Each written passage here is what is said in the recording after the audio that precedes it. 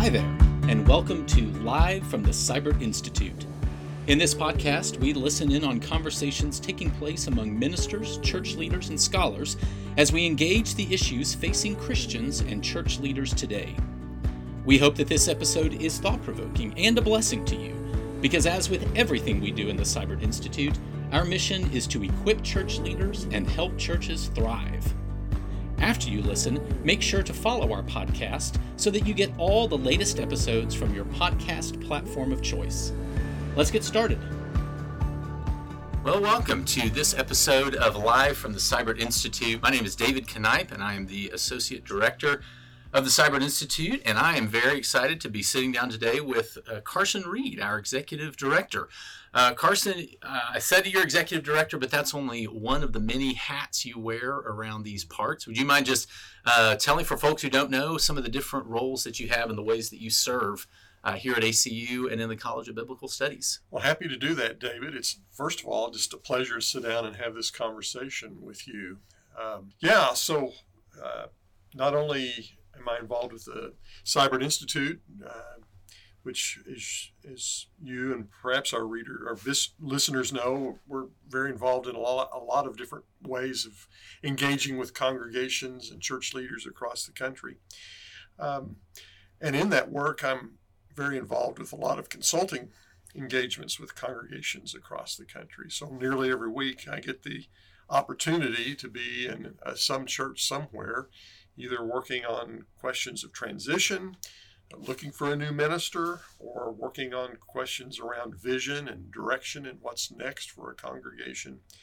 But in addition to that kind of work, I also serve as the Dean of the Graduate School of Theology, which gives me an opportunity to think about and engage in the training and preparation of ministers and scholars and persons who serve in the kingdom in a wide variety of ways. And so between both that more academic engagement and then the more practical on-the-ground engagements with congregations, I get to enjoy a lot of crossover and a lot of overlap between those two worlds. So every day's got something fun in it. I would imagine. Well, and they really do dovetail together in a lot of ways. You're working with churches and ministers who are already doing it.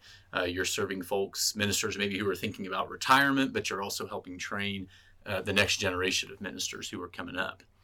And that actually is part of kind of the main reason I wanted us to be able to sit down together today is just thinking about some of the different ways that in the Cyber Institute we see challenges that churches are having in finding ministers that have these open positions. You've already been telling us about some of your roles.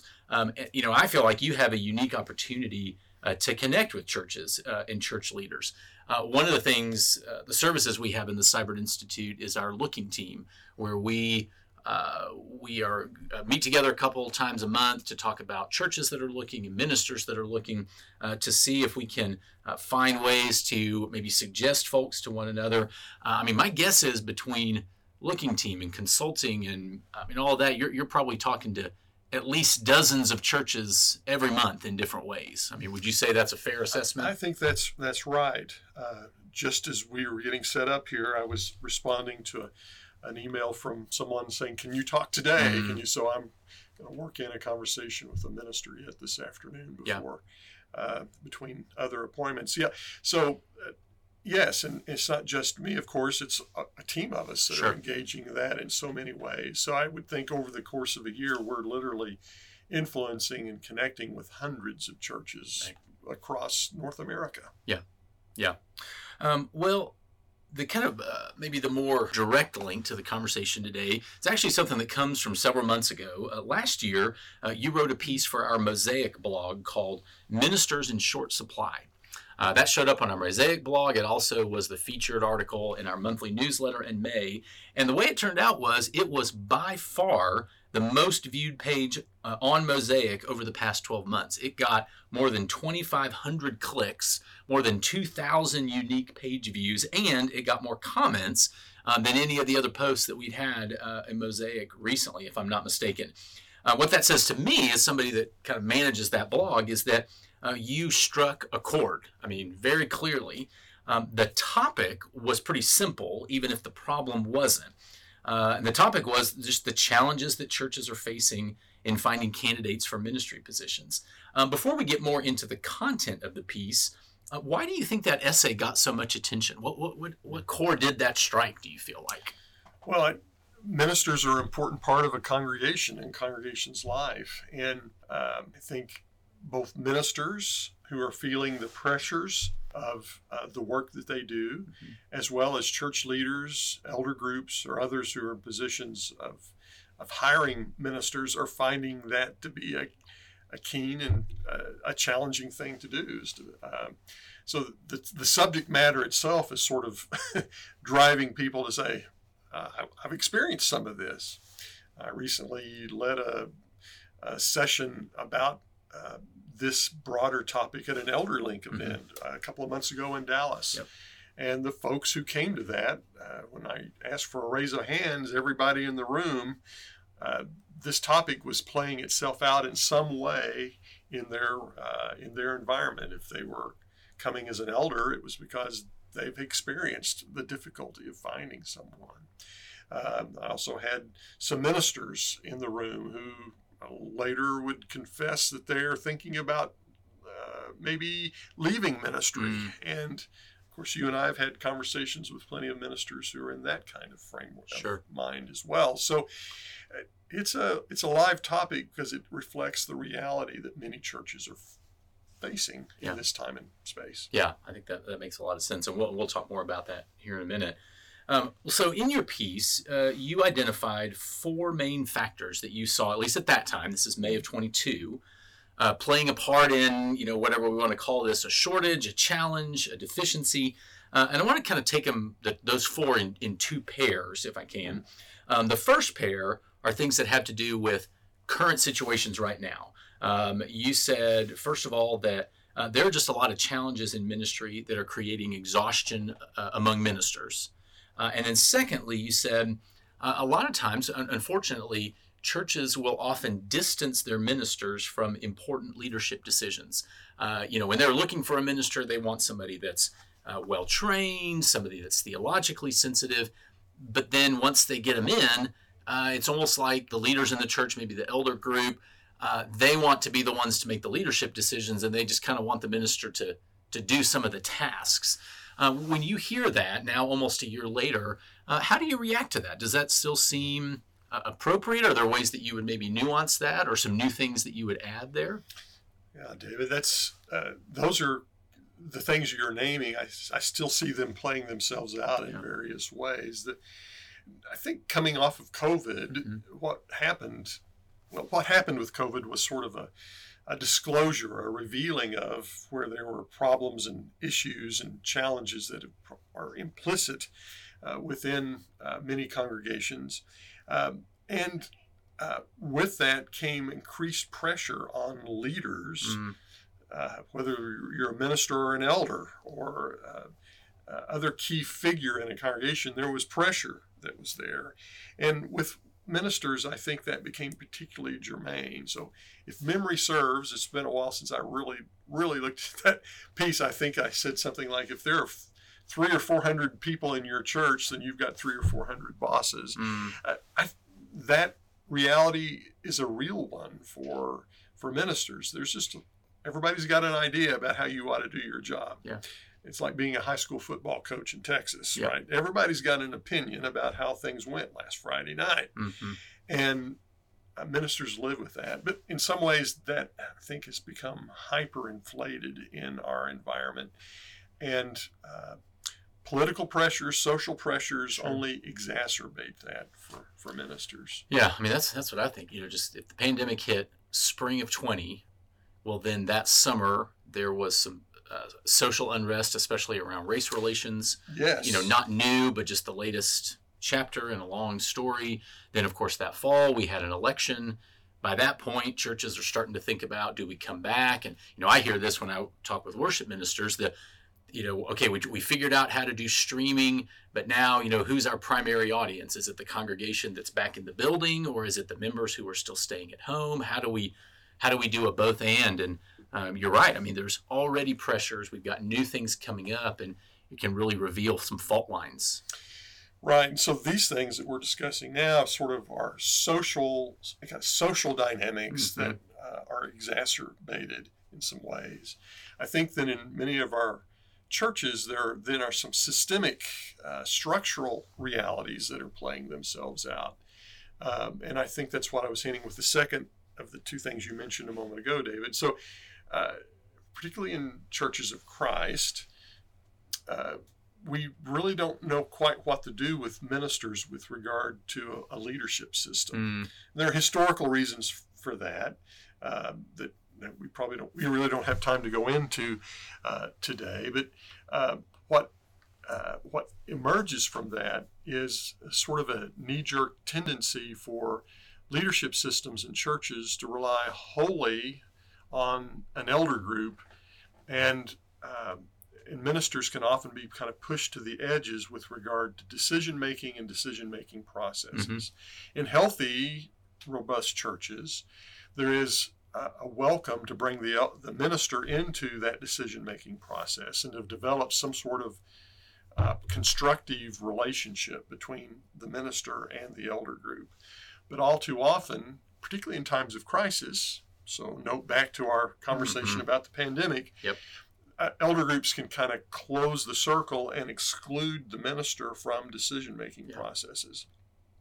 Sociologically, when we think about this, what we see is that often by the time ministers get to be 45 or 50 and they become about the peer age of elders, elders then sometimes see the minister rather than as someone who brings a lot of gifts to the table. There can be an implicit threat because the minister is a peer age-wise and has education and experience that sort of transcends the education and experience that the elder group may have, and the minister can be perceived as a threat. And so that creates a particular set of pressures on a collegial relationship between the minister and the elders. And that gets itself played out. Sure. And all too often, ministers, by the time they hit 50, are often so frustrated they are often leaving our churches. Yeah, I mean that's gonna diminish your motivation.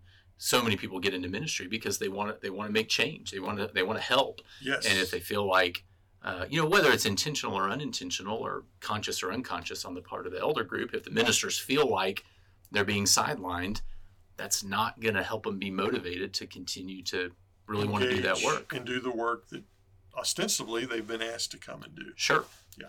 Well, the other two pieces that you mentioned in your essay are more along the lines of people entering into ministry. You said, number one, there are fewer students majoring in ministry at our different schools, but that part of that may be because churches are failing or struggling to cultivate that call into ministry for young people. Along with that, you named the diminishing hope that working in ministry can yield a living wage. Coming off the 2008 recession, folks, middle-class folks especially, feeling job pressures, maybe there's less ability to make tithes and offerings. And then, of course, in the wake of the pandemic with layoffs, so many churches are dealing with budget challenges, whether they're cutting positions or combining positions or not able to give raises.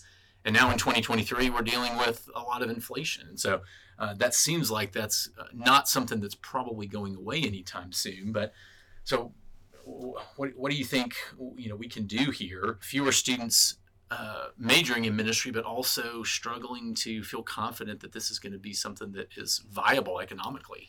Yeah, those things they were true in May 22 when I wrote this. There's nothing that indicates that these have shifted in the ensuing 10 or 11 months now. We are seeing fewer people come into both undergraduate programs to major in ministry, and of course in a space that I said in graduate theological education in a seminary kind of context.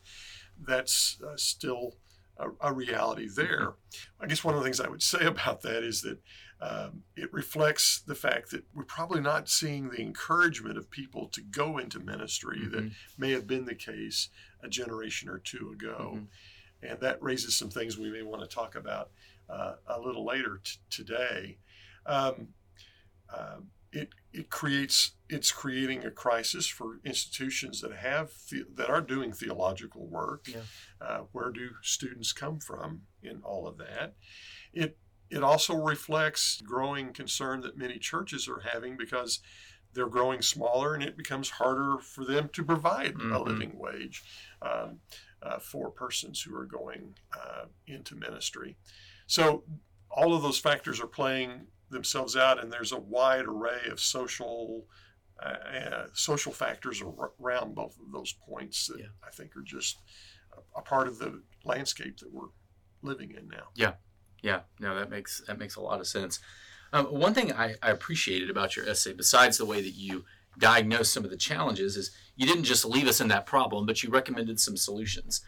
You named there some things that you called healthy signs that will make a difference, things that you see in some churches, whether it's churches that are partnering with theological schools to train and develop the next generation of ministers, or churches that are creatively using a bivocational ministry setup, churches that are working to value their ministers' wisdom and leadership gifts, churches that are working to compensate ministers appropriately, and ways that we can help ministers avoid burnout by creating boundaries for the ministers and or opportunities for renewal. And I found myself encouraged by those things because I think they're helping the outcomes, but they also reflect a little bit of a different attitude toward ministers than I think maybe we've had in the past. We've kind of mentioned this before, but for so long, we're a very practical people in our fellowship, and we've tended to think of ministers as the doers. They're the evangelist, they're the preacher. Their job is to go do the tasks of ministry. We hire them, we want them to do a job, and then when we feel like their effectiveness is waning, we will let them go. But what you're describing seems to think of ministers more like human beings. They're more fully persons. They're not just the things that they do. They have things to contribute beyond just a sermon. And it also, to my mind, connects ministry more with our churches because you're thinking not of the church just as a workplace that hires and fires, but maybe more like a greenhouse. It's a place that we can nurture and cultivate ministers for the future, whether that's young people in our youth groups or adults who are exhibiting ministry gifts that might be open to a career change. I'm wondering, when you hear that kind of coming back to you, does that match with the things that you're seeing out there? Do you feel like churches are treating ministers differently, or does that maybe vary from place to place? Well, I think it does vary from place to place. And sometimes I've not done a study on this, but anecdotally, in my just out of my experience, I would say, generally speaking, that when you find a church that is doing well or thriving, then you're going to find elder and minister relationships strong and thriving. When you find churches that are in decline, then you may find the minister being treated in more of a transactional sort of way, right? Or maybe not paying attention or taking care of the minister in very constructive ways.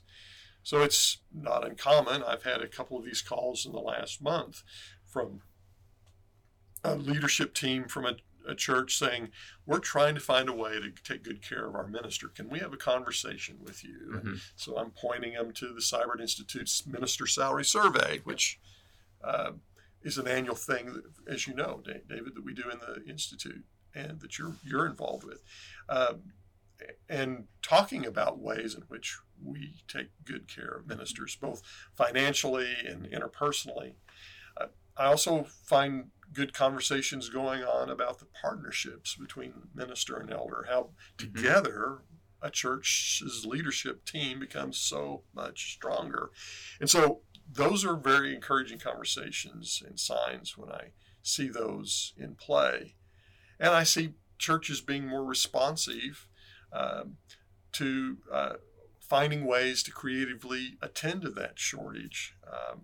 We've begun some pilot projects both in the Institute, kind of grow your own minister kind of things, or within the Graduate School of Theology here of developing scholarship programs that allow for the minister or prospective minister at a church and the seminary, the graduate school of theology in our case, to partner together to financially come up with a plan to help form and train persons for ministry.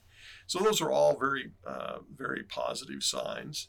And we just need to see that those kinds of things flourish or grow. Yeah. Well, and I'd love to hear a little bit more about that idea of growing your own minister. We already mentioned several things that are part of the Cyber Institute's work.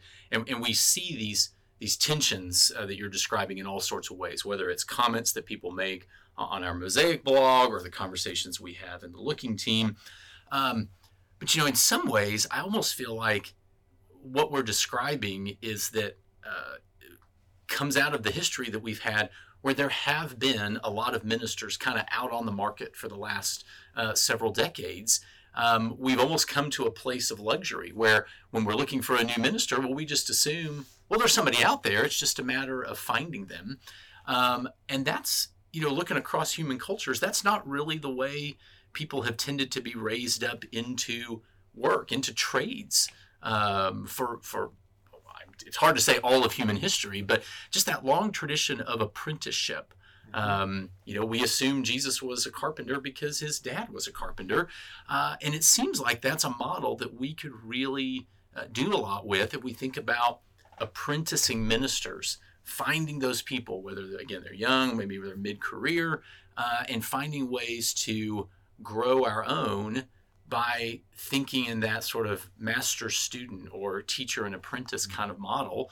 And that might be more structural with some GST resources. It might be more kind of local in the church. But I'd just be curious to hear you say a little bit more about what you've been thinking as that's been percolating around in your mind and in conversations. Of course, yes. And it's one of those things where there's not a simple cookie cutter sort of model that we could just throw out there and say, just like getting a cake mix off of a grocery store shelf. That we can't just send a packet and say, follow steps 1 through 5. And boom, you have a minister. Yep. However, there are, and you're hinting at those, there are certain principles that are in play.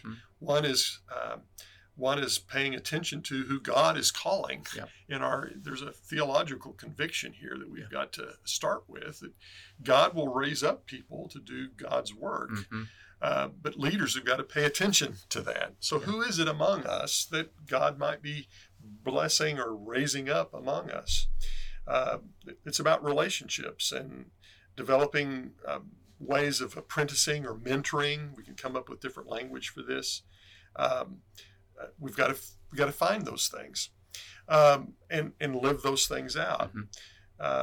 We need to find ways then of preparing and training them, and that's where organizations like the Cyber Institute or the Graduate School of Theology become to be a part of that. How do those institutions walk alongside a church, and then creating some sort of way of continuing to encourage and bless and structure the work of a minister and in a congregation. So one of the things we've been talking about in the Cyber Institute, and we began to practice a little in some places, is to help walk alongside a church and help them attend to those kinds of practices.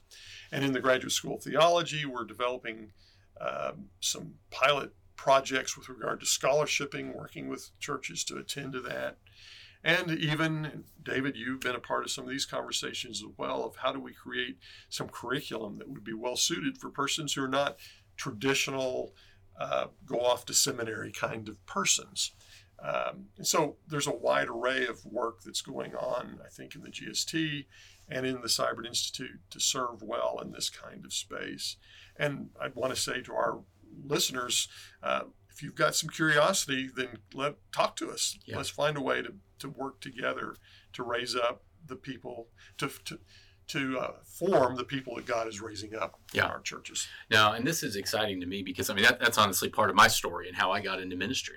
In college, I was not a Bible major, but I was volunteering with our church youth group. And I had some folks at church start to say, have you ever thought about going into ministry? That's it. And the first couple of times, the answer in my mind was nope.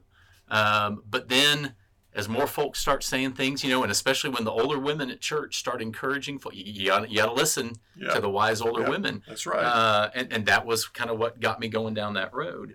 Well, let me ask you one more question as we come toward a close here. So let's say that you've got some listeners right now who they're hooked, they're excited, they are interested in this idea.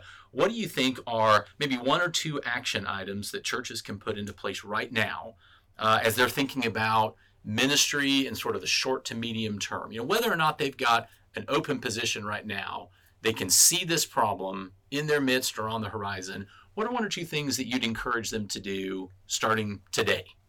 Right. Well, several things go flowing through my head real quick out of that, David. So, though I am reminded of the, I think it's a Chinese proverb that says the best time to plant a tree was 40 years ago. Right. And the second best time is today. Mm-hmm. So there is some of that going on in all of this. One is that if you've got a good minister, love on them and take care of them and honor them. So just take care of the folks that God's already put in your midst. Yeah. The second thing would be to encourage the children and the youth of your church to consider ministry and recognize that getting an education to do work like ministry will not necessarily have a great monetary reward, but it is a path, a way of being in the world that has great meaning. Yeah. And but it would be helpful for churches to say to a junior or senior in high school, if you go and study ministry at a Christian college or university, or you want to go back and study at seminary, we'll help you financially do that. Mm-hmm. Let's minimize the barriers that get in the way of persons choosing a career in ministry. So that's a second thing that I think that churches could do. And if I were to throw in a third, it would be to look in your congregation if you find adults who are showing interest in theology or ministry, or who are actively engaged in ministry, volunteering with a youth group or working with a children's ministry, or curious about pastoral care, then foster that and encourage it. Yeah. Send them off to a conference or send them to GST to take a course and learn more. Fan that flame of interest. Yeah. Because who knows but what God is raising folk up right in front of us, and our task may be simply to encourage those by taking those kinds of steps. So those are a few things that come to mind. No, I like that. And you mentioned the sending them off, something like the GST, that might be a sending off, but the going to a conference, maybe it's a come with me. Yeah. If you're a minister on staff and you're already going and you've got a dedicated volunteer, what if they could take a couple days off of work and invite them to come along with you to that conference? Or let me play this another way, David. Examples go flowing through my brain. But 2 weeks ago, a couple of us from the Cyber Institute were with the church, and the youth minister had hired a college intern, which is a great way of interning, sure. Right? But she had taken another step. She was hiring for the summer high school juniors to serve as junior interns. Wow. I can't remember the term, but she was taking 15-year-olds and saying, you're going to be a part of our team and you're going to help work. And I thought, there are some prospective ministers in the making as 15-year-olds. That's a great idea. It's a wonderful idea. Mm-hmm. Yeah. Well, obviously, this is something we could continue to talk about, and we would love to our audience, we'd love to be able to talk with you about these things. So as this sparks ideas for you, please don't hesitate to get in touch with us. We would love to meet you at some of our different events and talk with you in different ways. But first, before we close, Carson, let me just thank you for your time today, for all the work that you do, and the heart that you have for the kingdom. It's a joy to be able to work alongside you, but even just to sit down and have this conversation today, to talk with folks who love the church and love local churches is a great, great gift. And of course, for our fellowship, the local church is the lifeblood. For our audience, I want to point you to some of the resources we've named here. Our Mosaic blog, mosaicsite.org. That's site, S-I-T-E. You can find Carson's essay as well as all of our blog posts. We tend to come out with a couple every week. Also, the Cyber website, which is cyberinstitute.org.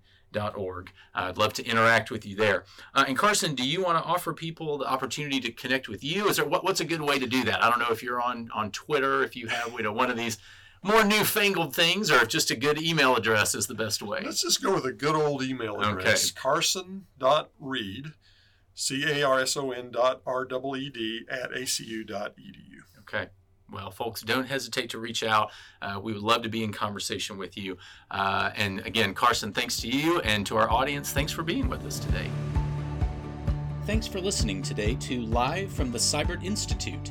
We would love to connect with you on our social media channels, and you can always find all of our various resources at our website, cyberInstitute.org. If you haven't done so yet, make sure to subscribe and follow this podcast on your platform of choice, then share it with your friends. Until next time, may God bless you in all that you do.